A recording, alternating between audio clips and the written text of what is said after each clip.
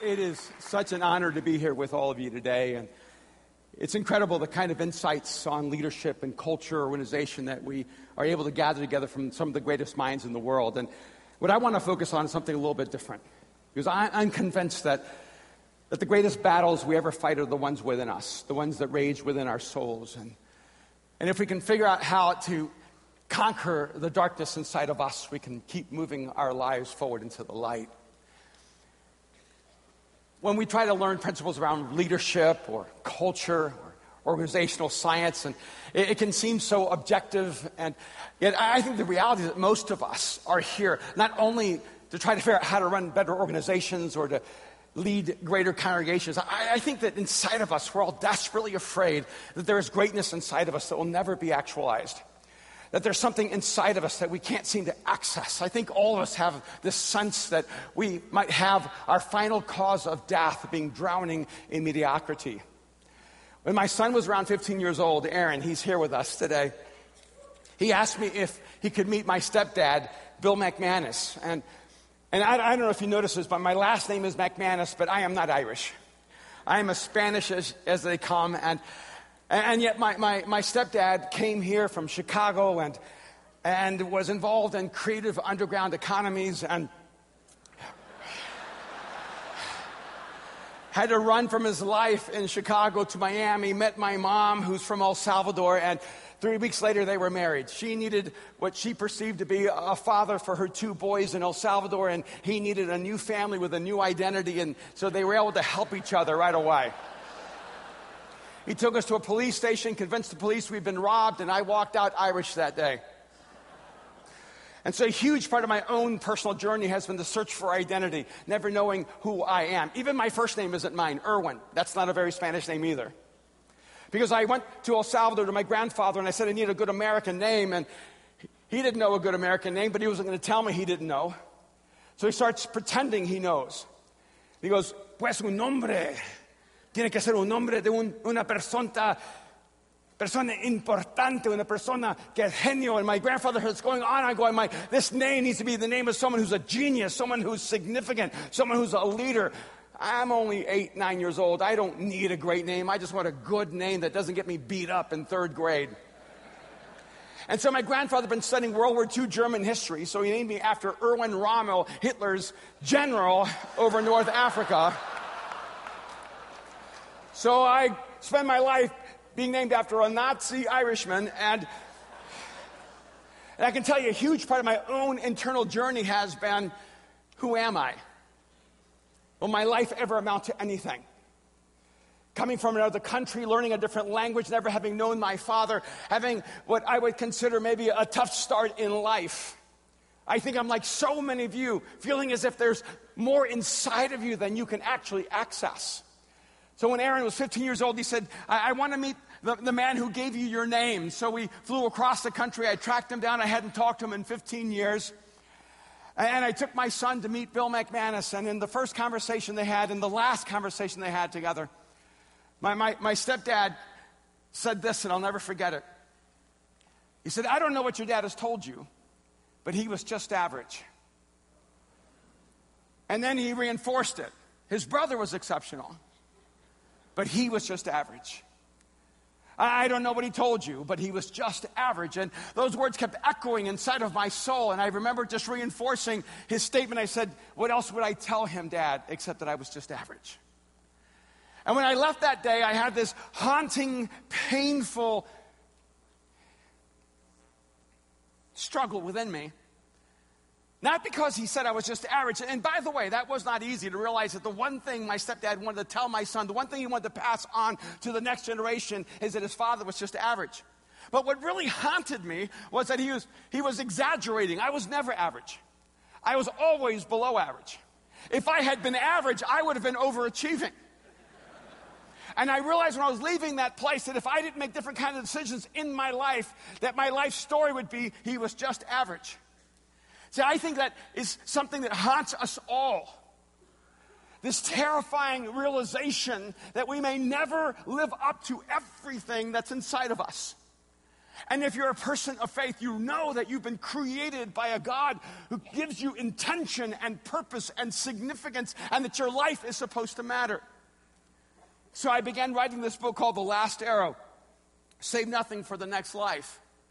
Because I began to discover over years and years of life that I've known too many people with so much potential, so much capacity. They looked as if they were going to accomplish so many great things, and their lives never lived up to what everyone else saw in them. They began to realize that life isn't really about talent or intelligence or gifting or skills. There's so much more. That so many of us live our lives holding on to the status quo because that's where we're best accepted. And we're terrified of breaking away from the pack and becoming uniquely the person God created us to be. Because when you become who God created you to be, you will be like no one else in the world. And no one will be able to understand you or explain you. And sometimes they will not be able to accept you. And so I think we're in danger sometimes.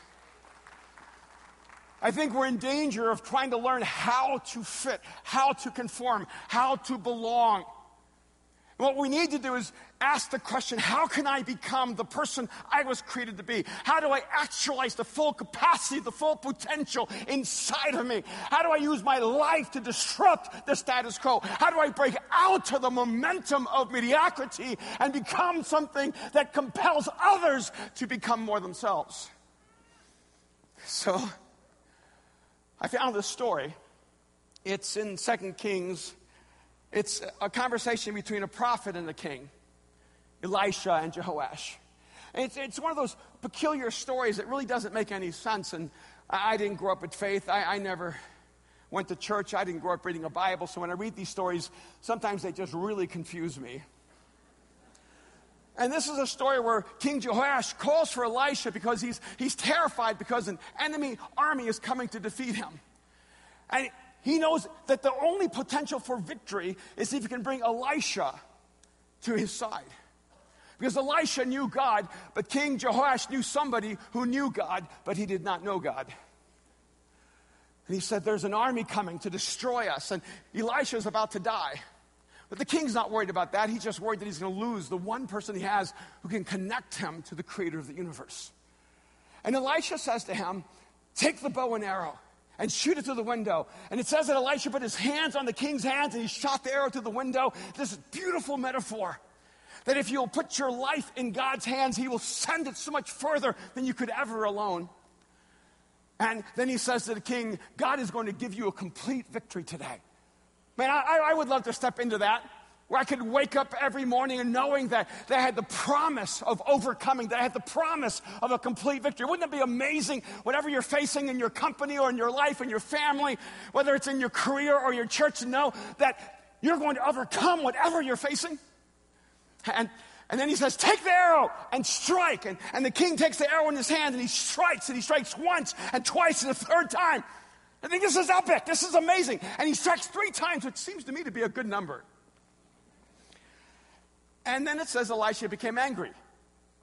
It doesn't give us any context for his anger. It says Elisha became angry. He says, why did you stop striking? Why didn't you strike the arrow 5 or 6 times? If you had kept striking, God would have given you the complete victory, but now you're only going to get a partial victory. Like, this is so unfair. This is the way God seems to operate in life. He doesn't give us the details, then he gets mad when we get it wrong. I mean, if this was so important, why didn't Elisha said, I think you should strike a lot? Like 5 or 6 times. He doesn't tell him anything. And I'm reading this going, God, this is how I feel about life. I strike, I stop, you get mad. You never told me to keep going. And then it hit me. I'm amazed how many people need permission to get started. But almost no one needs permission to quit. This king stopped after striking 3 times, not because he was instructed to stop, but simply because it was enough. And I started wondering how many of us have confused those moments in our life where we thought we failed, but actually what we did is we quit. I wonder how many of us have settled for a life that's so much less than the life we're supposed to live. Not because we were being held back, but because we never had enough confidence or faith or belief in what we were created to do, and so we never pushed ourselves to the more. I wonder how many of us are saving our best for the next life when really all we have is this life to give ourselves completely to. So as I was writing this book, I was in the middle of the manuscript, finishing all my editing, and in the middle of it, I was trying to get life insurance. Now, for about 5, 6, 7 years, I'd been trying to get life insurance. I could never qualify for life insurance. It was the strangest thing. I felt healthy. I felt like I was doing great, but I couldn't pass the test. But then the doctors couldn't tell me what was wrong with me. There's nothing more frustrating than being told you're not okay, but we can't find anything wrong with you. And so I couldn't qualify for life insurance. I ran a company that was involved in the film industry, in the fashion industry, in the tech industry, and my business partner wanted to have a key man policy to protect the company, and I couldn't be insured. And I thought, this is the oddest thing, because it's not really life insurance, it's death insurance. So for 7 years, I couldn't be insured. And so we thought, let's try to get life insurance again. So I went through all these tests again, and I kept failing the tests. I say, look, there's nothing wrong with me. I've never been good at tests. But we went through some further processes, and it was Christmas, I think around December 15th or so. My wife, Kim, and I went to this doctor on this really routine exam. I was just waiting to hear this declaration of a clean bill of health, and we had our kids waiting for us to enjoy and celebrate that I could finally be insured. And this doctor looked across the table, and he said to me, "You have cancer." And when he said those words, they felt so surreal because they were unexpected. In fact, it was almost like an out-of-body experience. It was as if he was telling someone else that I had cancer, until I looked at my wife, Kim, and I could just see the devastation in her eyes. And after we had to tell Aaron and Mariah that I had cancer, and I could see how they were just shaken up and devastated by the news. And as we were processing that, we were just 2 weeks away from Christmas, and it was a really difficult time. And then I found out that I had cancer for so long that my cancer was in advanced stages, and as my surgeon kept telling me, I had high-volume cancer, and so it put me at high risk. And I didn't know if The Last Arrow would be the last book I would ever write. I thought, what a strange metaphor for life, that would be my last arrow. 3 weeks later, one of the greatest surgeons in the world, Dr. Khalili, who invented the robot called Da Vinci that actually performs the surgery, became my surgeon. And the surgery was supposed to take 2 hours, and it took 6.5 hours because they found so much more cancer than they expected, and it was so much more difficult than they thought. 6.5 hours later, all the rooms were taken up in the hospital with the cancer patients, once they had to move me to a different section. And I remember as I was processing that, we told our community of faith called Mosaic in LA, and I told them that I had cancer, and I didn't know what the future looked like, and I knew I needed to finish this book. And so the night they told me I had cancer, I went home, everybody went to sleep. I opened up the manuscript to the bottom of page 93, the second to the last sentence, and I read a sentence I'd written a year before that I did not remember. And this is what the sentence said. "So I need to tell you, before you hear it from anyone else, that I'm dying." I wrote those words 1 year before the day they told me I had cancer. And yet on that night, that happened to be the first sentence I read in my manuscript. It was so surreal to actually read something I wrote for myself a year ahead of time. It was as if it was in a time capsule waiting for me to deal with the reality of this truth. But the most significant thing I wrote in the book is not that sentence. It may be the very next sentence. Right after I wrote, "So I need to tell you before you hear from someone else that I'm dying," I wrote these words, "But so are you." And that's the reality. See, the problem is that most of us live our lives as if we're not dying. Most of us act as if we're going to live forever. Most of us act as if this day doesn't have infinite value. And in case you were unaware, I need to tell you that you're dying.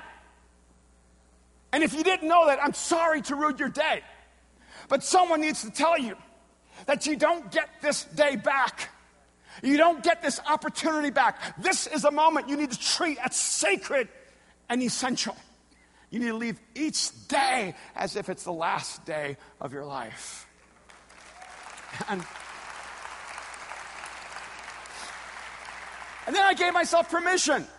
I'm going to feel whatever I should feel. I mean, I don't know what a person with cancer feels. I've never had cancer before. So if I feel afraid, I'm going to feel afraid. If I feel angry, I'm going to be angry. If I feel bitter, I'm going to be bitter. Whatever I feel, I'm just going to feel. I'm not going to pretend. I'm just going to let it be what it is. And I can tell you the strangest thing happened. I never felt bitter. I didn't know how I could be bitter when I've lived such a beautiful life. How could I be bitter against God or against life? Because it's been such an amazing journey. And I never felt angry because I felt like life has been so disproportionately good to me that I've experienced what others could only dream of. So how could I be angry? But what really surprised me the most was I never felt afraid. I mean, I was ready to feel afraid, and maybe I'll feel afraid tomorrow, but I can tell you, up to this moment, I've never felt afraid. And I started processing that. What's wrong with me? Am I a sociopath? What's going on? Why am I not afraid? And then I remembered when I was new in my faith journey. When I was encountered by the person of Jesus, and I didn't know how this whole faith thing worked out. And I wanted to see if what was written in the scriptures actually changed people's lives. So I decided to spend my life working in the middle of extreme poverty, in the middle of drug cartels, in the middle of crime and violence. And the first time I drove to what is at that time the highest crime rate, murder rate in the United States, I was driving Kim's little yellow Pinto. Now, if you want to be attacked in the ghetto, drive a yellow Pinto. And I'm in the middle of the street. My heart's pounding. I'm terrified. And I realized, how am I going to get out of the car when I'm so afraid? As I just stopped the car in the middle of the street, I didn't even pull over. I just started saying, God, I need you to help me. I'm afraid. And I kept waiting for some point of reference, some scripture that I'd memorize that would comfort me, like, I can do all things through Christ which strengthens me, or greater is he that is in me than he that is in the world, or fear not, for I am with you, says the Lord. So many great verses that could be in Gladiator or Braveheart. But none of those verses came. The one verse that came was one I never memorized, I never wanted to memorize, and I still don't want to memorize it. But it came crashing into my head. Erwin, to live is Christ, to die is gain. That was not encouraging. But when I heard those words seeping into my soul, it was as if God was speaking to me, telling me, if you'll just die right now, I will take you where only dead men can go. And what happened in my life when I faced cancer was that I had dealt with death so many decades before that, as they would say in the fashion industry, death was so last year. And there's some of you here, death is still in front of you. So you're living your life in fear. But I want you to know that your freedom is on the other side of your fears. That everything you long for, everything you hope for, all those dreams and desires and longings that have been placed there, even by God, will only be accessed if you can step through your fears to your freedom. And I'll tell you, in that moment, I had a little personal funeral. In that moment, I died, and I said, God, I just want to live a life that's absolutely free from the fear of death. Because death has a lot of companions. When you're afraid of death, you become afraid of failure, you become afraid of rejection, you become afraid of everything. You're afraid of the uncertainty of the future, you're afraid of the instability of the world around you. And I know too many people who say they have faith, but they're just absolutely paralyzed by fear. Death is not supposed to be in front of you. Death is supposed to be behind you. See, when you enter into a relationship with the creator of the universe, he puts death behind you. All you have in front of you is life.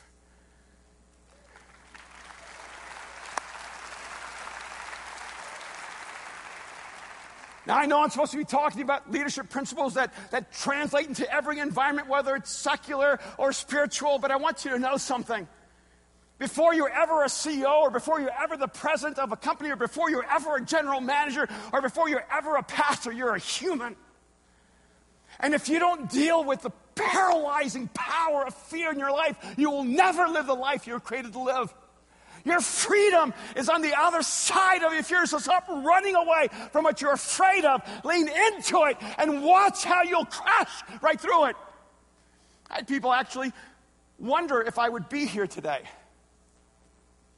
Because you see, I think so many of us only have the structure to lead when the world is at peace and when life is easy. But leadership is not about living within the confines of your fear. It's about facing those and going through them.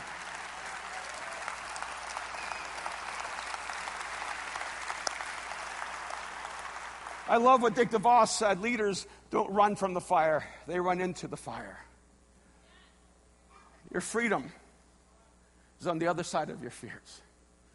But I want you to know that your greatness is on the other side of your pain.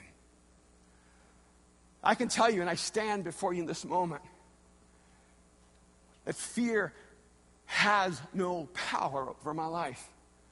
And it's not that I'm not afraid. I had the genetic makeup of a coward. But what you fear has mastery over your life. If you're afraid of heights, you stay low. If you're afraid of crowds, you stay alone. What you fear establishes the boundaries of your freedom. And that's the beautiful thing. See, it's only in relationship to God where the scripture says, perfect love casts out all fear. See, when God is the only one that you live in relationship to in fear, it is only God who destroys that fear and sets you free with his love. Every other master that controls you by fear is a cruel master and will steal your life away. But I think a lot of us don't understand that our greatness is on the other side of our pain. We live in a time that I think can be best described by a mythology of greatness. Because we get to see people operate at the highest level. Greatness looks easy. I mean, after all, in Chicago, you had Michael Jordan. And he made basketball look easy. Then you had Derrick Rose. He steps on the scene, right away becomes MVP, made basketball look easy. You had Gale Sayers and Walter Payton. They made football look easy. You live in the epicenter of a mythology of greatness because we have a generation that sees people at their highest level but doesn't see behind the scenes of the incredible sacrifice and determination and discipline and pain required to achieve that level of greatness. See, I think a lot of us think that our pain is the boundary of our limitation. But your pain is not the boundary of your limitation. Your pain is the boundary of your greatness. It's where greatness begins.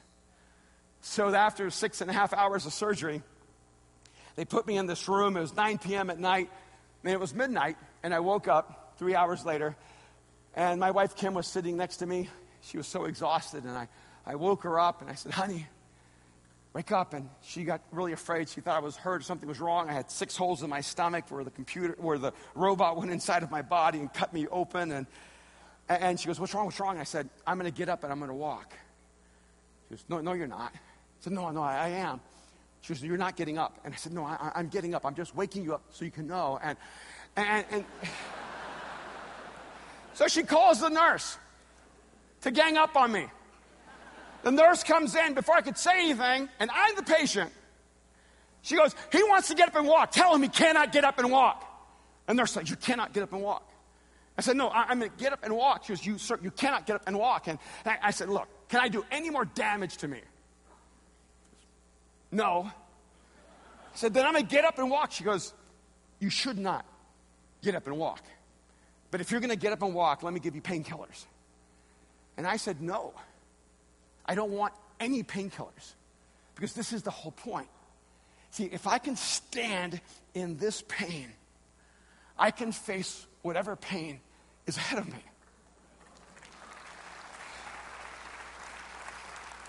And so I threw my legs off that really high hospital bed, and I put the weight on my arms, which constricted my core, and there was so much pain. And then I put my feet on the ground, and I wish I could tell you that there was a miracle and I felt no pain. But it wasn't like that. Because if I were going to measure the reality and presence of God by the amount of pain I felt in that moment, I would be screaming, there is no God. And I stood in that moment, and the pain was so intense, and that first step hurt so much, and that second step hurt more. I took 3 and 4 steps, and they thought I was going to walk to the bathroom, but there was no point to go to the bathroom because I had a catheter in my body. And if you don't know what a catheter is, it's a medical term for male humiliation.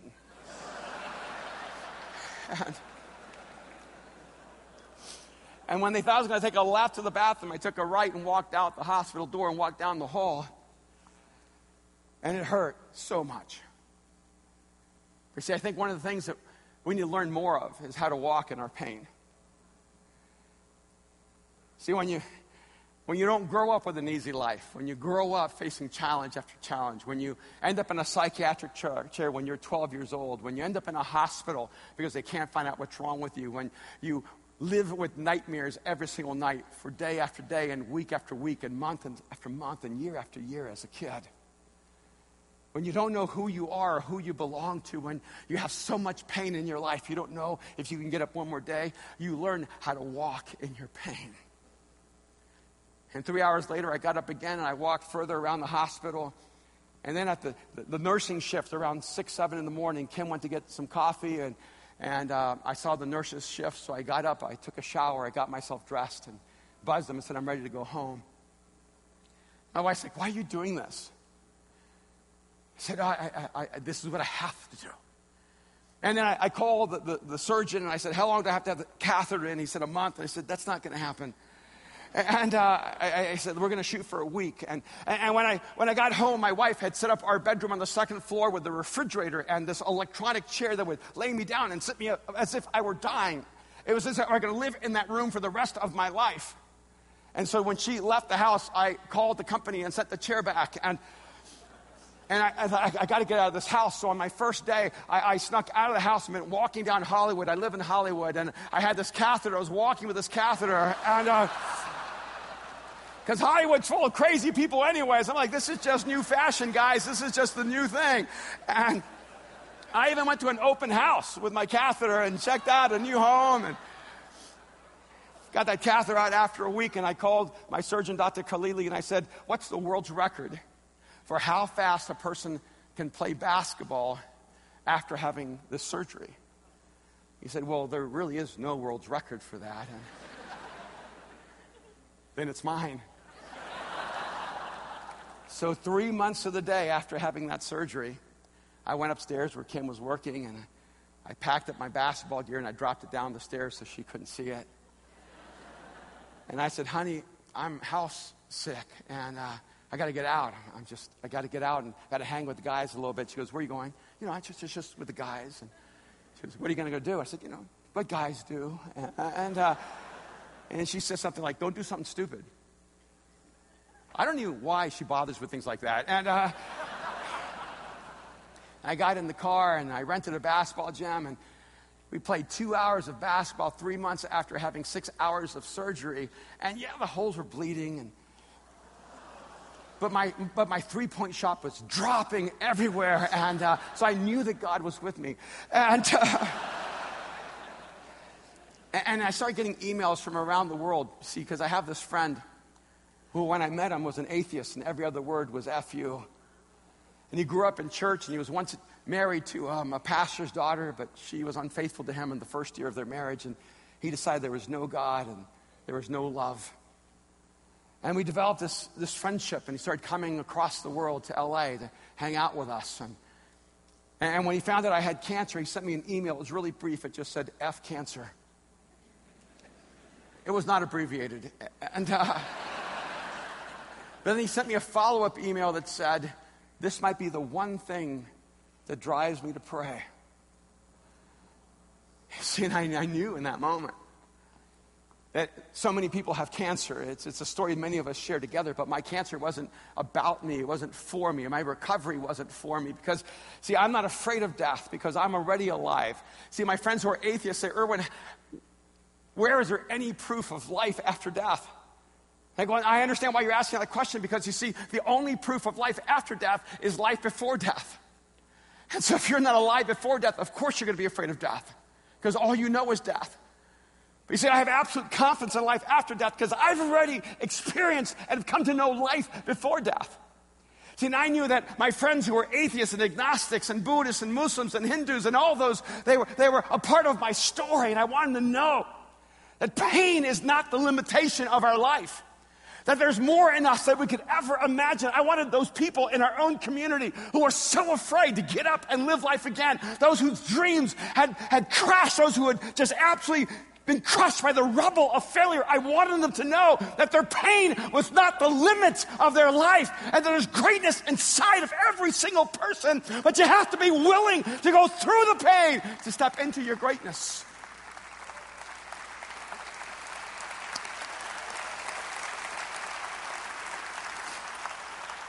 And I know there are many of you going through pain right now. And for many people, pain will define them. But when you live a life of faith, when you connect to the God who created you, when you understand that his son Jesus stepped into human history, walked among us, lived a beautiful and perfect life, that God took on flesh and blood, and then he was crucified in the most anguishing and humiliating of processes, beaten, torn to shreds, mocked, humiliated. That if Jesus communicates anything to all of us, is that pain is not the end of the story. Because even for Jesus, his greatness was on the other side of his pain.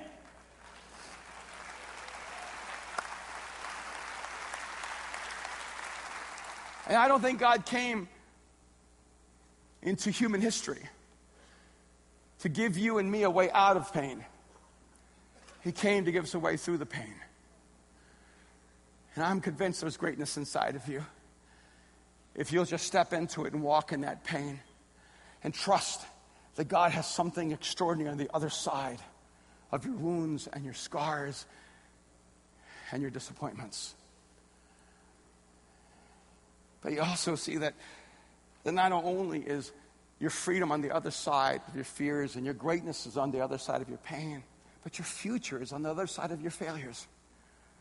See, I think so many of us have this perception that failure is the dead end of who we are.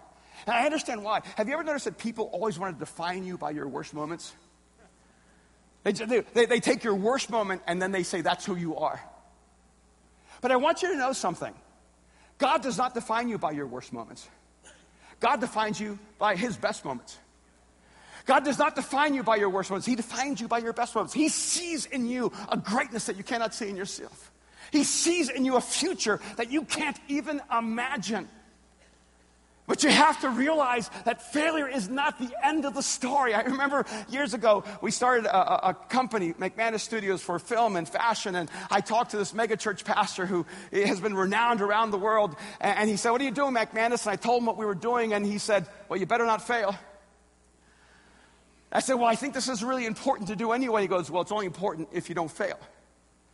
And I let that story go into my heart. You better not fail. And then I flew to New York and I met with this artist, Mako Fujimura.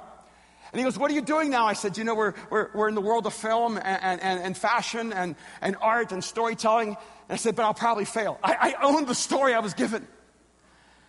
And when I said, "But I'll probably fail," he said, "It's impossible for you to fail." I said, what do you mean?" He said, "You already have a story worth telling. How your company goes is incidental to the story your life is telling the world." See, when you're living in a story bigger than your own, failure just enhances the story. It just makes the plot more exciting. See, if you're here in a failure, you should be so honored. Plot twist. God is ready to do something so extraordinary with my life that he wants everyone to be overwhelmed by the beauty of what he does. And I remember one day, in the middle of my business environment, I got a ton of emails, and my former business partner decided to take the millions of dollars that we had in our company. I lost everything. I watched $5-6 million disappear, and one day I had to get on a plane, fly across the country, and tell my wife, "Kim, honey, I lost everything." I'll never forget what Kim said to me without hesitating. When I said, "Honey, I lost everything," she looked at me and said, "I thought I was your everything." Who says that?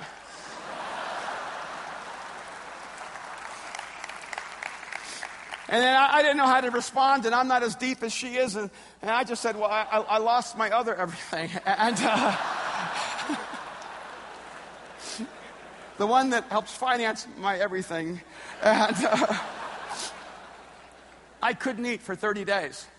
I couldn't hold food down. I was in a fetal position, sometimes physically and sometimes emotionally. And we had to take $1 million loan on our house just to pay off all the projects they left undone. I kept waiting for a miracle. I kept waiting for a miracle. I kept waiting for a miracle. I kept going, God, could you just do something? I tried to have enough faith, and one day it was so clear to me. I wanted God to meet me in my faith, but he met me in my faithfulness. And I want you to know something beautiful.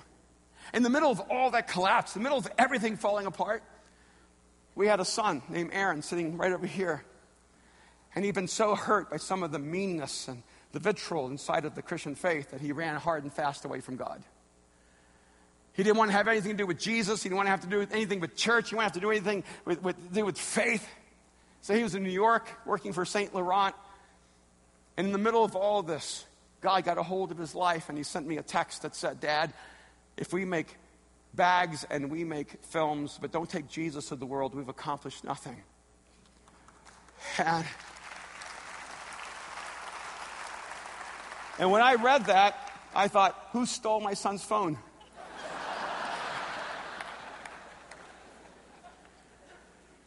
And then he flew home and he said, hey, Dad, I know that you dropped out of like your space. You stopped writing books. You stopped speaking at Christian events. You left this public space of Christian ministry for me. He says, Dad, I know you did it for me. I know you gave it all up for me. And we've never talked about it. And he said, I just want to thank you. He goes, but you've been operating on 60%, and it's time for you, Dad, to give 100%. Now, who does he think he is telling me I've been operating on 60%? Then he sends me an email later saying, I was exaggerating, it's closer to 30%. And I can tell you this. I'm not standing in front of you as a person who has success after success after success. I'm standing in front of you as a person who's known failure after failure after failure. I've known heartbreak. I've known betrayal. I've known disappointment. I've had moments where I've wept so hard I thought I would drown in my own sorrow. I've had moments where I've said to God, I don't know if I can take one more step. I don't know if I can do this anymore. I remember sitting on a vacation telling my wife, I don't know, I think I'm done. See, I think we got to stop pretending that this life is easy and that somehow faith makes it easier. Your faith doesn't make life easier. Your faith makes you stronger. And I know that in this context, I'm talking as a person of faith, but I want to tell you something. I don't have any other way to speak. Because 40 years ago, I had a life-changing encounter with the creator of the universe. I never thought it was possible. I never thought it was accessible. But I came to know that God had stepped into human history in the person of Jesus. And people would ask me, what motivated you to give your life to Jesus? Man, I didn't care about heaven. I thought people talked about heaven were just way too weird. I didn't care about hell. I thought those people were so judgmental. I was terrified that I would live and die and never do anything meaningful with my life. I was terrified that my stepdad was right, that I was nothing but average. I was terrified that I would just drown in my own mediocrity. And like that king, I would just take the arrow and strike and strike and strike and then quit and never live the life I was created to live. But I want you to know something. There's a life that's waiting for you. And your faith is not a way out of your courage. It is not a way around of your sacrifice. Your faith is the strength and the fuel to step into your pain and into your fear and into your failures. So take the arrow and strike and strike and strike and strike and strike. And when you take your last breath, let your quiver be empty and let your last arrow be in your hand. God bless.